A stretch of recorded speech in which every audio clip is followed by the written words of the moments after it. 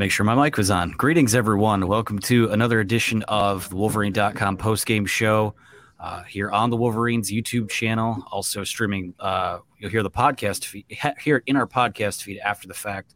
Of course, Anthony Broom joined every week by former Michigan defensive lineman Ryan Van Bergen. He is from the friendly confines of home. I am in the press box in Piscataway after a 52-17 Michigan win. Before we get into your questions, your takeaways, do want to shout out our friends over at Lewis Jewelers, where Ann Arbor gets engaged. Keith and his team do a phenomenal job over there. Amazing supporters of this show. So shout out to them, and thank you so much to them for their continued sponsorship of our post-game podcast during football season.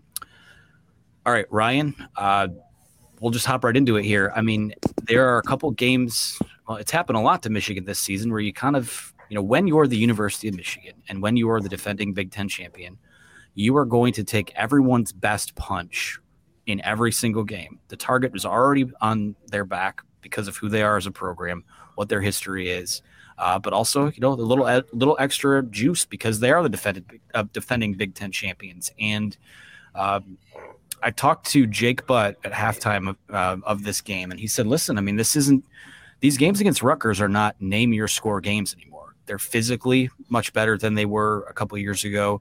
They compete much better. They're much better coached. Michigan's down 17-14 at the half in this game and kind of lost its way a bit in that second quarter, sloppy, uncharacteristic mistakes. And they did what they've done so many times this year, and that is come back, put the hammer down, put the foot on the gas pedal. 38 unanswered points to finish out this game. I mean, it was the worst half of football by far they've played this year, followed by the absolute best half of football they've played so far this year. Amazing response by them on a day where your number one team went down in the college football playoff rankings. The number 4 team went down in Clemson. Alabama loses literally at the same time the Michigan game ends. Pretty good day to be a Michigan fan. It is, and it's something that, like you said, not even really tale of two halves, but yes, the first half, but the third quarter, to be able to play one good quarter of football and beat any opponent in the Big Ten says something about your team. And we could harp on the first half and getting off to a slow start, but there were some circumstances that just weren't in our favor this week. We have, 2 key guys on offense down, 2 key guys on defense down. Blake Corum, I don't know. They made a big deal about it on the broadcast that he was vomiting on the sidelines. Who knows? There may have been an illness going through the locker room. You're on the road. You're on an away game, night game, and you play the half that you played and then come out and dominate in the third quarter. And special shout out specifically to the defense, Michael Barrett. I mean, our entire team dominated in the third quarter, but the defense kind of said, no, this isn't how this is going to go. And as a former defensive guy, I get all jacked up about something like that. So it just shows you the maturity of this team, how good this team really is to be able to adjust and wipe the slate clean and come out in the third quarter and play the game that you were supposed to play. And, I'm really excited considering it's hard to win in college football games. I don't care where you play, and especially on the road, but it's hard to win college football games. And you see that as a result of what happened this week with all the other teams. Yeah, and Hutch has the third quarter stats up here. I mean, that's where everything changed. I mean, 28 points, outgained Rutgers 99-39.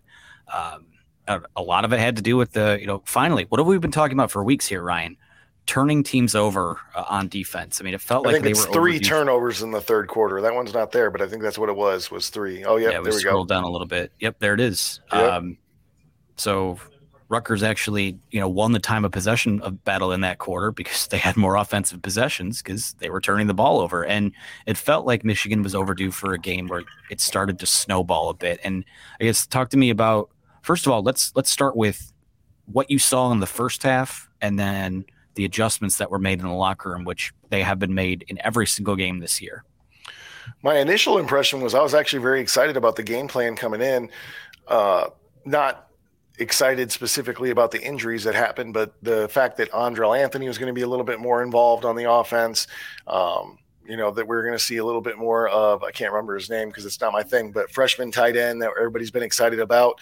And it gives these guys an opportunity to get some more touches and see what maybe happens. And then in the first half, there were just some miscues. I got to be honest, J.J. McCarthy's body language in the first half told me something was up. I didn't know what it was, but something was up. And we missed. Hit a lot. That'll change your attitude for sure. But some of those he's welcoming, as he's going out of bounds and stuff. But I just thought that in general, we came out, we threw on first down. We mixed it up. We threw some shots, threw the ball downfield, which we've been talking about a lot, that we're missing that element. And we missed, we had a couple that we hit, we had a couple that we missed, and our offense was just, I don't know, misfiring. And they were winning some jump balls, which I'm sure made everybody nervous. But you got to credit Ryan. I can't remember his first name, but from Rutgers, he made some great plays on some jump balls. And, we just found ourselves in a fight after the first half. And you kind of wondered, is there going to be more of a struggle in the second half? And to come out in the third quarter, especially, again, the way the defense did, just smothering and then generating turnovers, which I've been critical of all year, that we're not doing a good enough job there if you have to get picky. And I thought the defense, this might have been their best game yet. Yeah, and worth mentioning too, I mean, I think it was 5 starters out. Jamon Green did not play tonight. Jalen Harrell did not play tonight. Yabiyoki got the start. Both starting tackles were out. No Trente Jones. They're giving him another week to come back from that high ankle sprain. Ryan Hayes was banged up at some point this week. Roman Wilson didn't play. So a lot of guys, interesting. We'll get into some of the other stuff, but I thought it was interesting. As we've sat here in recent weeks, talked about how we need to see more from the wide receivers. We saw Morian Walker play tonight. We saw Tyler Morris play tonight, and those guys are true freshmen. And I think that was a pretty strong message sent that, listen, if you're not getting open, like, we need you to make play, or we need other guys to come in and have an opportunity. So, you look at J.J. McCarthy's stat line. I got to pull it up here. 13 for 27, 151 yards, 2 touchdowns, no picks. Not a great performance on paper. He was getting hit pretty hard in that first half. I suspect the offensive line being shuffled had a lot to do with that, but a bit rattled by it. And I think as he continues to mature as a quarterback, I think there's a battle rhythm that you have to get smacked around a little bit. And he had some of his best throws of the season tonight, and there were some drops. I mean, he had the 2 touchdown throws, but stat line a little bit misleading with him, but not his best performance. But overall, I mean, workmanlike from the offense. The play calling in the first half, not very good. They didn't really need to dial up a ton in the second half, but I guess let's park it there for a second. Efficient in the red zone tonight. I think they were 6 for 7, if my count's correct. But some of those, it shouldn't take you four plays from the 1 yard line to score a touchdown against Rutgers. I mean, no offense to them, they played very well, very physical team, but there's still a creativity and flow that lacks with them at times. I'm back and forth on this because I actually got a text from my mom about the goal line and red zone, about what's the deal with them running the same play over and over again. Why don't they try something else? And although she hasn't written into the podcast yet, I'm sure she will at some point. And my thing was, I feel like there's a mental game going on there. It's more about taking the will out of your opponent, and it goes both ways. It's a double-edged sword, because if they stop you, now they have this momentum that rolls into their next offensive possession, and you didn't want to give them that momentum, obviously. But there's part of me that sees what they're trying to do and what tone they're trying to set offensively, and just a mentality as a team of, we don't care if you know where it's going. We're going to do it anyway, and we're going to get there because you can't stop us. And credit to Rutgers for standing up the way that they did. They took us to 4th down, I think, 2 out of 3 red zone possessions in the first half.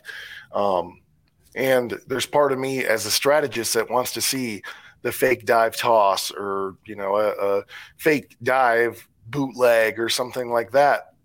But at the same time, the football player in me and the guy that loves the game loves the idea of snuff them and just take it to them, let them know they can't stop you. So my opinion's probably a little bit in the minority, but I don't actually have a problem with it because we converted. You don't get those. I probably feel a lot differently. Yeah, I want to bring up a tweet here from it was at EvanF009 on Twitter, who says Michigan is now 100 to 3 in the second half of the last 4 football games. What is this team doing? What is going on in the locker room? First of all, I think some people would ask, why can't you bring it for 60 minutes like that? But is it just like you said, kind of a slow play, get them into the type of physical type of game you want, and then break them in the second half? Or what do you see that's led to that? My biggest thing that I feel like I've seen is the defensive adjustments that we make in the second half to whatever, because it's not like anything specifically has like repeatedly hurt us consistently game in, game out. But there has been some things here and there that teams get and move the chains on us. And I feel like Jesse Minter and his staff must do a tremendous job of understanding what offensive weapons are hurting us. Here's how we're going to mitigate that, and also not give up something that we shouldn't be giving up.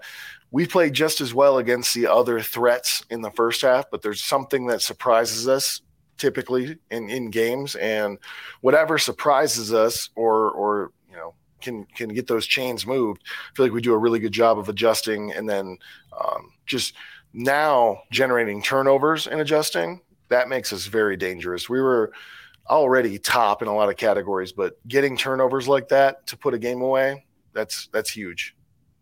Yeah, we oftentimes talk about that next level they can reach offensively. There's another gear you can reach defensively too, and I think we've hit on it a lot in the last few weeks. I mean, you start turning teams over in addition to the way that you've sort of been able to suffocate those guys. Thank you. That speaks for itself. So I want to bring up a question here from Nerd Bill, who says, we saw Amorian Walker and Tyler Morris get targets tonight. Was emphasizing the freshman wide receiver as part of the game plan. Also, where was Darius Clemens? Good question on Clemens. I think I've either said it on here or during our pods during the week. I feel like both of those guys were still probably a year away from making an impact. But when you have Roman Wilson going down and Cornelius Johnson the last few weeks is just not, I mean, really, it's been throughout the year, just kind of been a bit of a no-show. Listen, we're 9 weeks in, 10 weeks in, and you need to start adding, like, they don't need to match Ohio State style for style, but someone's going to be able to stop this run or slow it down at some point, and you have to have a threat of a passing game. And it's kind of symbiotic in how it works for everyone. But I like the message that's sent in terms of like, listen, if you're not getting the job done, we have zero issue putting the true freshman out there. And that's how it should be at a top level program, whether that's Michigan or anywhere else that's in the top of college football. The talent is so deep in these higher ranked universities, and that's that going in, that's a fine print, that if you don't get the job done, not just week in, week out, but day in, day out, you're going to be threatened at your position. And that's something that as a competitor, you go, okay, got it, confirmed, and you go to work. I also think it's part of the process of development and seeing if one of these guys, now that they've been through 9-10 weeks of the season, maybe they're doing something in practice that shows up. Maybe they're doing something that they can bring an element to the offense that maybe you wish you had or we don't currently exhibit. So get these guys touches, get them opportunities. There's only one way to find out how someone's going to perform in a game, and that's to let them run and put them in the game. So I got no issues with it. I honestly encourage it. There's bright futures ahead, I feel like, for a lot of positions right now, as you watch when some of these young guys get on in some of these games that have opened up. Yeah, plenty of questions coming on in, so thank you guys so much for contributing to that. Again, if you want to hop the line, feel free to use that donate feature below, and we'll get you featured on this here post-game show. So we're going to move to one from we'll go big picture here. Everyone saw the Georgia-Tennessee game. Georgia kind of put the boot on Tennessee's throat. Early, it's way early for this, but Ryan, I don't know how much you saw of that game, but can Michigan beat Georgia? It looks like there's a chance they could play again. I I think Michigan has one of the highest probabilities of beating Georgia in college football right now. But I also think after watching Georgia, there's not a team that they play that is not going to be an underdog. So, should that meeting happen, I wouldn't expect us not to be an underdog. But I do think we'd be more competitive than we were last year. I don't really know why, but I do feel like this year's. No, I do. This year's team's, I feel like, is better than where we were last year, as good as we were last year. So I think we are more competitive. But I remember being on the podcast after the last game and watching Michigan, Georgia, and I said we play that game 10 times, Michigan loses all 10. I just don't see us winning that game. Maybe now I see us winning a couple out of those 10-game series. But regardless, right now, as I watch Georgia, they are number one, and everybody else is playing for the second spot. Yeah, that front seven from Georgia is really starting to get it going too. I think Jalen Carter, I believe, is the defensive tackle's name, who, at this rate might be the number one pick in the draft. So this kind of goes into the next question here from Juice of Wolf, who says the offensive line is starting to take a beating. With the season on the back end, it's a time to worry about the health of the team. I would say this, and you can expand on it, being that you have the playing experience, is that everyone's pretty banged up this time of year, and it seems like in the last week or so there's been a rash of injuries with Michigan. I mean, tonight you were down both starting offensive tackles. You lost, Trevor Keegan late in the game, went in the injury tent, was limping on the sidelines. It is, your depth gets tested this time of year. It just does. So, how? Expand on that, I guess. Where do you see in terms of, are you worried about it, or is this just part of how it is? I think this is part of how it is. And to be honest, as bleak as this may seem, I'm not super worried about it because you didn't see a Gator come pick anybody up. You didn't see anyone leaving in an air cast. The significance of the injuries that I think we're experiencing right now on the spectrum of minor to severe right now, they all pretty much border on minor for the guys that we need to contribute this year. So overall, I think that we're healthy as we can be considering where we're at in the season. Like you said, the amount of guys that are going out in November and playing, and if you were to give them a percentage of how healthy are you, the amount of guys that go out in November that I remember being over 90%, under half your guys, 5 out of your 11 on each platoon feel over 90%. But you go out there and you get the job done. So, and that's across all teams too. So it's not like some team has an advantage usually being healthier versus you. So I'm not super concerned. It is something to monitor moving forward because I do think that the combination of linemen, especially once Trevor Keegan exited today, they struggled a little bit in pass protection with 5-man pressures, which usually you don't have a problem. You pick those up. So the only thing I want to know is can we maintain chemistry and can our offense look the same? Should we have to go 1 or 2 deep, different positions on the offensive line? Yeah, I think the thing with the offensive line too is that the most serious injury that again, pending on, we don't know what's going on with Ryan Hayes. We don't know what the update is on Trevor Keegan, but the most serious one that's on the record was Trente Jones having a high ankle sprain. I think he probably plays next week. I mean, that's not intel. That's more of a gut feeling, but we'll see. You don't want to use any of these games, especially, I mean, style points are so important for this team right now. This isn't I don't know that you're sitting anyone out for precautionary reasons this time of year. I mean, the committee made it very clear earlier this week that it needed to see more from Michigan's body of work, which is what made that second half today so important, so critical for them. So we'll see. A quick one from Becky and Chad asked who got injured. The guys who were out tonight was Jamon Green. Jamon Green was in uniform. I think they just decided to sit him out because, hey, it's been a long week and it's time to see more of Will Johnson, who first career pick tonight. That guy used to play wide receiver, and it shows when you see him returning. He's got ball skills. He looks like a good number 2. The jersey suits him. He's going to be their number 1 sooner rather than later. I mean, probably more towards next year, but he's been coming on like a freight train lately. He's been so fun to watch. But so no Jamon Green tonight, no Roman Wilson, no Jalen Harrell.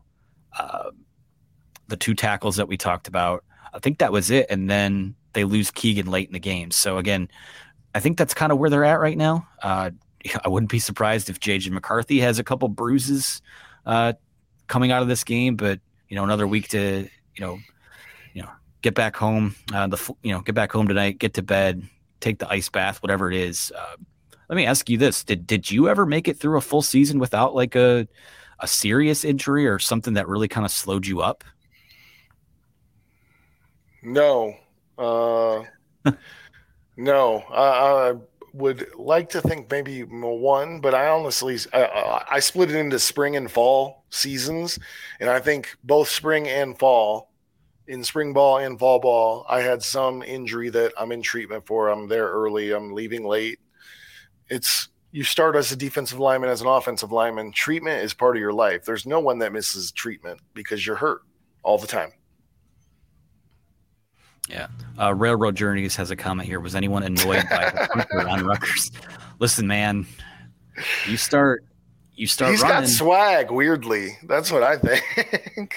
You start running, and I mean, we saw it. What was it, the Pro Bowl that one year where I think it was Sean Taylor laid out the punter or something like that, and it was on from there. So you start running, you open yourself up to a little bit. But that was weird though. It was an adventure. That's for sure.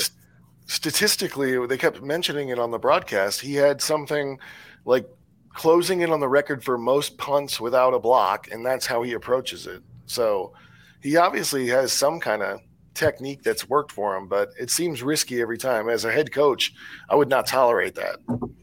Yeah. All kinds of tomfoolery in the stadium tonight in that regard, especially on special teams. I did forget one. Luke Schoonmaker was injured tonight. Not sure. Again, the guys are down at the press conference right now. Not sure what's up with that. I don't think that's serious either. But again, they have some pretty good depth there. Colston Loveland, I think, has been coming on. So we'll see what happens. But yeah, go ahead and add Luke Schoonmaker to that mix. Tommy B with a $5 super chat says better chance of one loss. Non-conference champ making the playoff, Tennessee or Michigan. What's more of a quality loss, Tennessee at Georgia or U of M loss at OSU? I mean, one of those is we have tangible evidence that it happened, and the other is hypothetical. So I would tend to think that a competitive loss for Michigan at Ohio State probably puts them ahead. Tennessee has the win over Bama, but then how big was that, given that Bama has 2 losses now? My gut says that would still favor the SEC because that's how this thing goes. But do you have any thoughts on that? Yeah, unfortunately, I think it would favor the SEC too. I mean, Michigan loses to Ohio State hypothetically, and we had a lead. It's a battle. It's a last-second win. Then maybe we get the nod. But if that game is in hand in any way, shape, or form, and no one loses any other games moving forward, all those teams we're talking about, I see Tennessee getting the nod over Michigan. So you're one thing that we've now had 2 years in a row now so far, but we're in the driver's seat. We control our own destiny. Get to the Big Ten championship. The West looks like it's an absolute shambles. So get to the Big Ten championship, and you can pretty much lock in that you're going to be in the college football playoff if you handle business. So shout out to SciCab for the $1.99 super sticker. Thanks for being a part of that.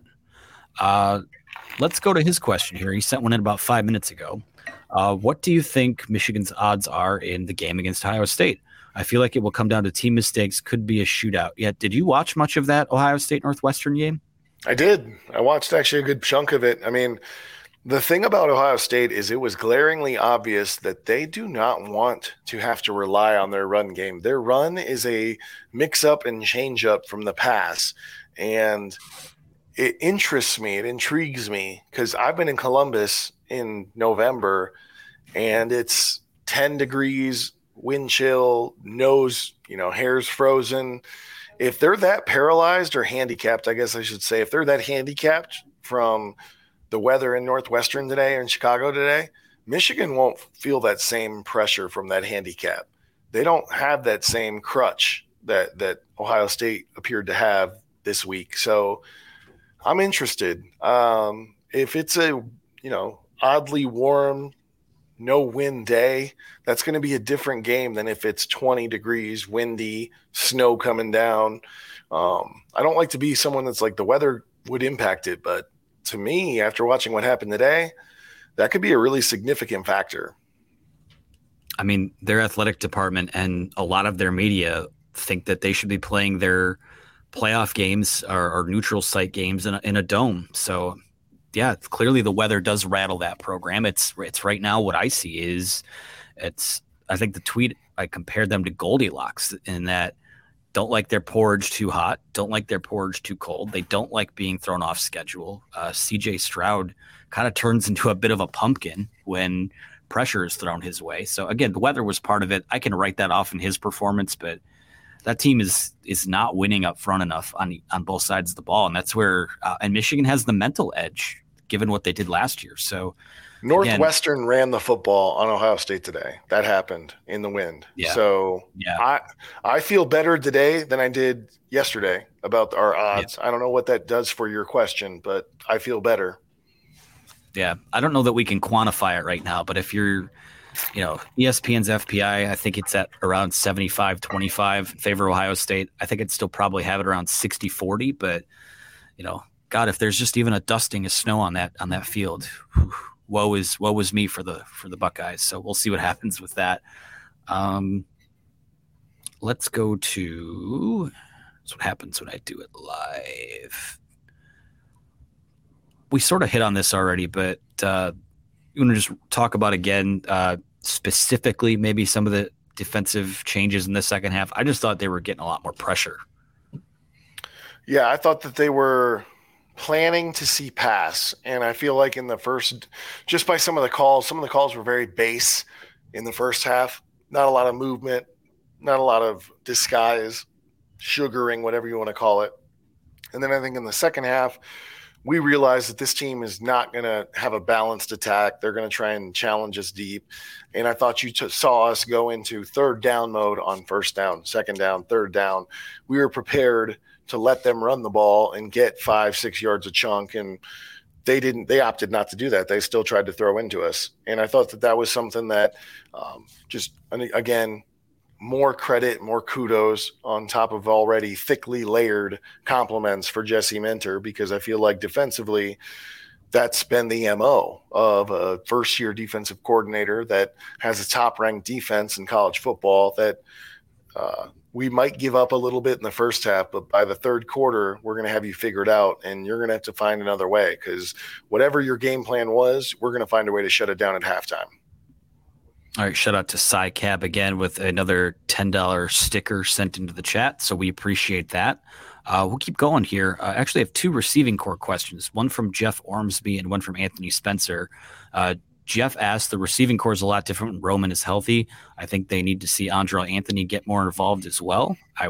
Again, he played a lot tonight, so I have to go back and watch the film on that, but Jeff and Anthony, I'm going to kind of spin these two together. Anthony's question was, can you ever remember such a solid Michigan team with such a glaring weakness in one position group? He sees them as bottom in the conference at wide receiver. Execution-wise, I think I can kind of get on board with that, but those guys are much better players than they have performed, to be frank, over the last number of weeks. So bottom of the conference is a little rough. I mean, Iowa's wide receivers are bottom of the conference. I would say probably middle of the pack right now, but obviously you don't have anything close to what some of the other teams do have. So yeah, it is. I would say right now I have no issue calling that the weakest position group on the team. I think I can agree with you. I also think that it's prospectively something to think about, that we as a team, a mantra, a motto, a slogan of our team is run the damn ball. Like we have guys that are out there being asked to make very few big plays. And what I will say is when we have asked them to make those plays, they're not always coming up with them. So I think that's fair. But I also think that today may have been the most, no, it absolutely was, but the most I've seen Michigan air the ball past the goal line in any game so far this year. The amount of times that J.J. McCarthy has had the opportunity to put the ball in the air to a Michigan receiver over the goal line have been under 5, sometimes under 3, or you may not see it in a game. And today you saw it at least a couple of times. So I think our receivers aren't doing what they should be doing with the opportunities that they're getting, but the opportunities are quite scarce. And I think that's why you saw the exhibition of some of these freshman wide receivers today and their debuts, because the coaches are turning up the pressure. We are only going to give you a few opportunities. So when you get them, we need to see something happen. Yeah, I'm with you there. There was one Anthony Spencer who asked the last question. So would you agree that wide receiver is one of the easiest positions for freshmen to play? I don't know. Because a lot of these guys come out of high school and, all I ever had to do was just run fast and get open. There's a lot of nuance to route running and getting a playbook down. So, I'm not surprised that it's taken, 10 weeks to see the guys that we saw tonight. But I would say probably if I had to rank them, I would say running back is probably the easiest. But, I mean, again, you being the former player here, where do you think that sits in the rankings of, easiest transition? I honestly would agree. I would say wide receiver is probably the easiest position for a freshman to play. And the reason I say that is because of the development of the 7-on-7 travel league football that exists now in high school that didn't even – 7-on-7 used to be like maybe one team or two teams that you scrimmage twice in the summer when you're a high school athlete. That's not how it is now. 7-on-7 teams play year-round in indoor facilities, and it's constant. So I honestly think that wide receiver – translating to the college game is probably very similar, as long as you can be quick to uptake the playbook and what your routes are supposed to be, alignments, that type of stuff. And then you have the aggressiveness, especially in a team like Michigan, to be able to go out and perform blocks, because we're going to be asking that of you and it's going to make an impact in the game. But I would say receiver being one of the easier positions to transition to makes sense as someone who did not play that position, but it does make sense. All right, we're going to do a couple rapid fire ones where I'm going to let you be the expert and I'll just be the point guard. So this one's from Matt McLean. He says, real question here. Should Michigan move Donovan Edwards to a more of a starting receiver role? Thoughts? No, he's too good out of the backfield. That would be silly. He's getting better there too. Oh, yeah. He's so ready to – he might be better than Corum. Bold take, but Donovan Edwards is, I think – patiently waiting for the spotlight, because I think Corum, as good as he is, Donovan Edwards might have just a little bit more to offer in terms of being dynamic, obviously with how he does in the passing game, but the way he can be patient and then burst through the hole, he's just got a little something extra there, and he's special. I'm really happy we have him, but no, you don't want to move him to a receiver spot. To me, he reminds me of a Deebo Samuel that's running back first, receiver second, as opposed to Deebo Samuel being receiver first, running back second. But to move him to a starting wide receiver spot, I feel like would take away from his carries in the backfield, and we can't do that. He needs to get the ball in the backfield. Yeah, would love to see more of a look where you have both him and Corum in the backfield, or just on the field at the same time. I think that would do. It's happened, but it's so rare. Yeah, I agree. I'd love to see scarce. It. Yeah. One from Zion Schaub, who asks you, Ryan, are you less worried about Illinois after the performance against MSU today? Well, I talked last week with us, and we were discussing Illinois and is it a trap game and how good are they? And my biggest thing with Illinois is I do feel like they're very similar to what Michigan is, in that they're going to be a very sound defense. They're going to try and have a balanced offensive attack, be on the field for long stretches of time. And to me, you're not going to beat Michigan. I think Michigan is playing their brand of football the best that anyone in the country can play it. The control the clock, limit the big plays on defense, the no turnovers, and just play good, sound football. Michigan's been doing that better than I think almost anyone in the country has, just in our particular lane of how we like to play the game. And I think Illinois plays in a similar lane, but they don't play in a similar level. So anything can happen, but my concern level for Illinois has not risen, I think, to the level of most, because I think that they are Michigan, but just a lesser than for this year. Yeah, I'm with you there. Kokomo, Indiana wants to know, what grade would we give JJ? Quick one from me. C+, B-, not his best day, but I don't think the stat line really reflects how well he played at certain moments too. So I'll round up B-. I'm gonna say a C+. The reason I say that is because I think that we can expect more from him. I think he expects more from himself. I thought that he missed some throws that he shouldn't miss. Part of that is a result of there being more pressure than there is usually with the mix-up on the offensive line. I really didn't like in the first half how he took care of his body or the lack thereof. And when you're a starting quarterback and you know your team needs you, you have no one behind you because McNamara's been down now for a while. You can't put your shoulder down on a 2nd and 8 and try to get an extra yard to make it 3rd and 1. You just can't unless it's overtime or something like that. But that just wasn't the situation that we're in. And there's times where he does that, and it's just like, as much as you may think you're coming off as tough, it's actually a selfish move because the team needs you for the next down.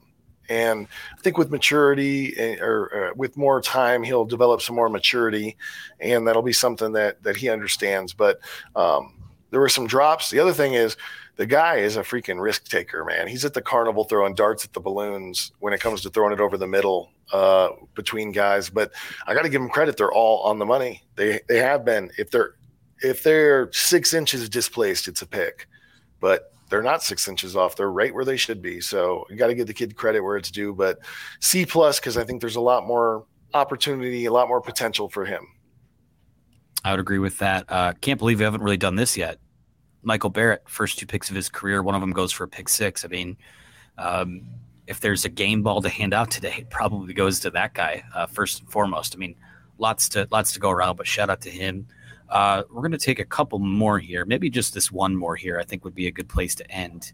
From Josh Kemme, has Michigan conquered their red zone woes? We had significantly more touchdowns than field goals today. I would say yes and no. I would think that I say they executed what they were asked to do very well. They still need to be better there and more creative there. Does that feel accurate? I would say so. Statistically, yes, they conquered the red zone woes, but the method in which they did it in seemed very stubborn and unmalleable as a play caller. So I think when you get into, and now it's tough not to look ahead because we're in November and we know what's coming at the end of this month, and we have 2 more games that we have to win before turning our heads to that game. But I think that what we did to earn our touchdowns in the red zone today, if we were to put that same play sheet in front of Michigan and Ohio State, we may not see those scores. So I'm excited that it seems to be something we're emphasizing because we did come away with those touchdowns, but at the same time, the creativity I thought was lacking. Yeah, quick question here from Ryland, who says kickoff time for Nebraska, didn't see it established yet. Yeah, they will play at 3:30 next week. So first 3:30 kickoff of the season, first 3:30 home game. We looked this up earlier today since the 2018 season. So it's been a minute. So nice little mid-afternoon matinee for the Wolverines. Mackenzie Sipe with a $5 super chat. Think that Steve Clinkscale is happy about the interceptions. Great win and go blue. Safe travels home. Thank you for that. Yeah, he's been the one that's been harping on it. I think we talked to him this week, and he's like, I want more takeaways, period, exclamation point. So mission accomplished there. Ryan, as a former defensive player, are takeaways something that are infectious and have the ability to snowball, or is it just game to game? It's a great question. I think it's a little bit of both.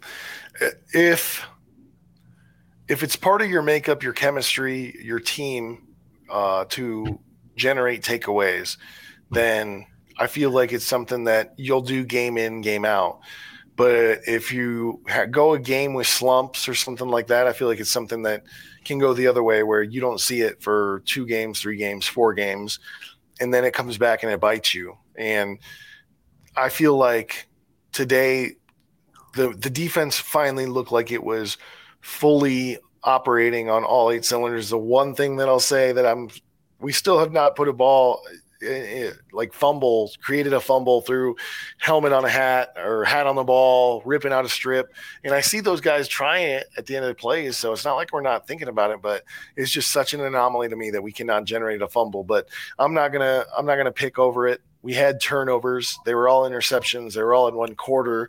And to generate turnovers as a defense, that's one of the boxes you have to check to be great. And this has been a very, very good defense, but today's performance put them in that great category, and they need to generate a few more as we move through the end of the season in order to be one of the greatest, which I think they might have the potential to be that from Michigan. Well, again, people often say, oh, they're saving all their offensive plays for Ohio State. Maybe they're saving the fumbles for Ohio State. Who's to say? A lot of football still to play, but I think that's a good place for us to put a pin in this tonight. Michigan comes into Piscataway, 38 unanswered points in the second half, walk out with a 52-17 win. Ryan Van Bergen, again, as always, thank you for your time. We won't be burning the midnight oil after next week's game, which is a nice change of pace after the last few weeks. So appreciate you there. Appreciate everyone that jumped in with questions. Feel free to like the video below, subscribe to our YouTube channel. It's in our podcast feed for those of you who like to listen back after the fact or missed early parts of the show. We'll be back next week. Appreciate you guys. Those of you who made your way out to New Jersey, travel home safe, and we'll talk to you again soon.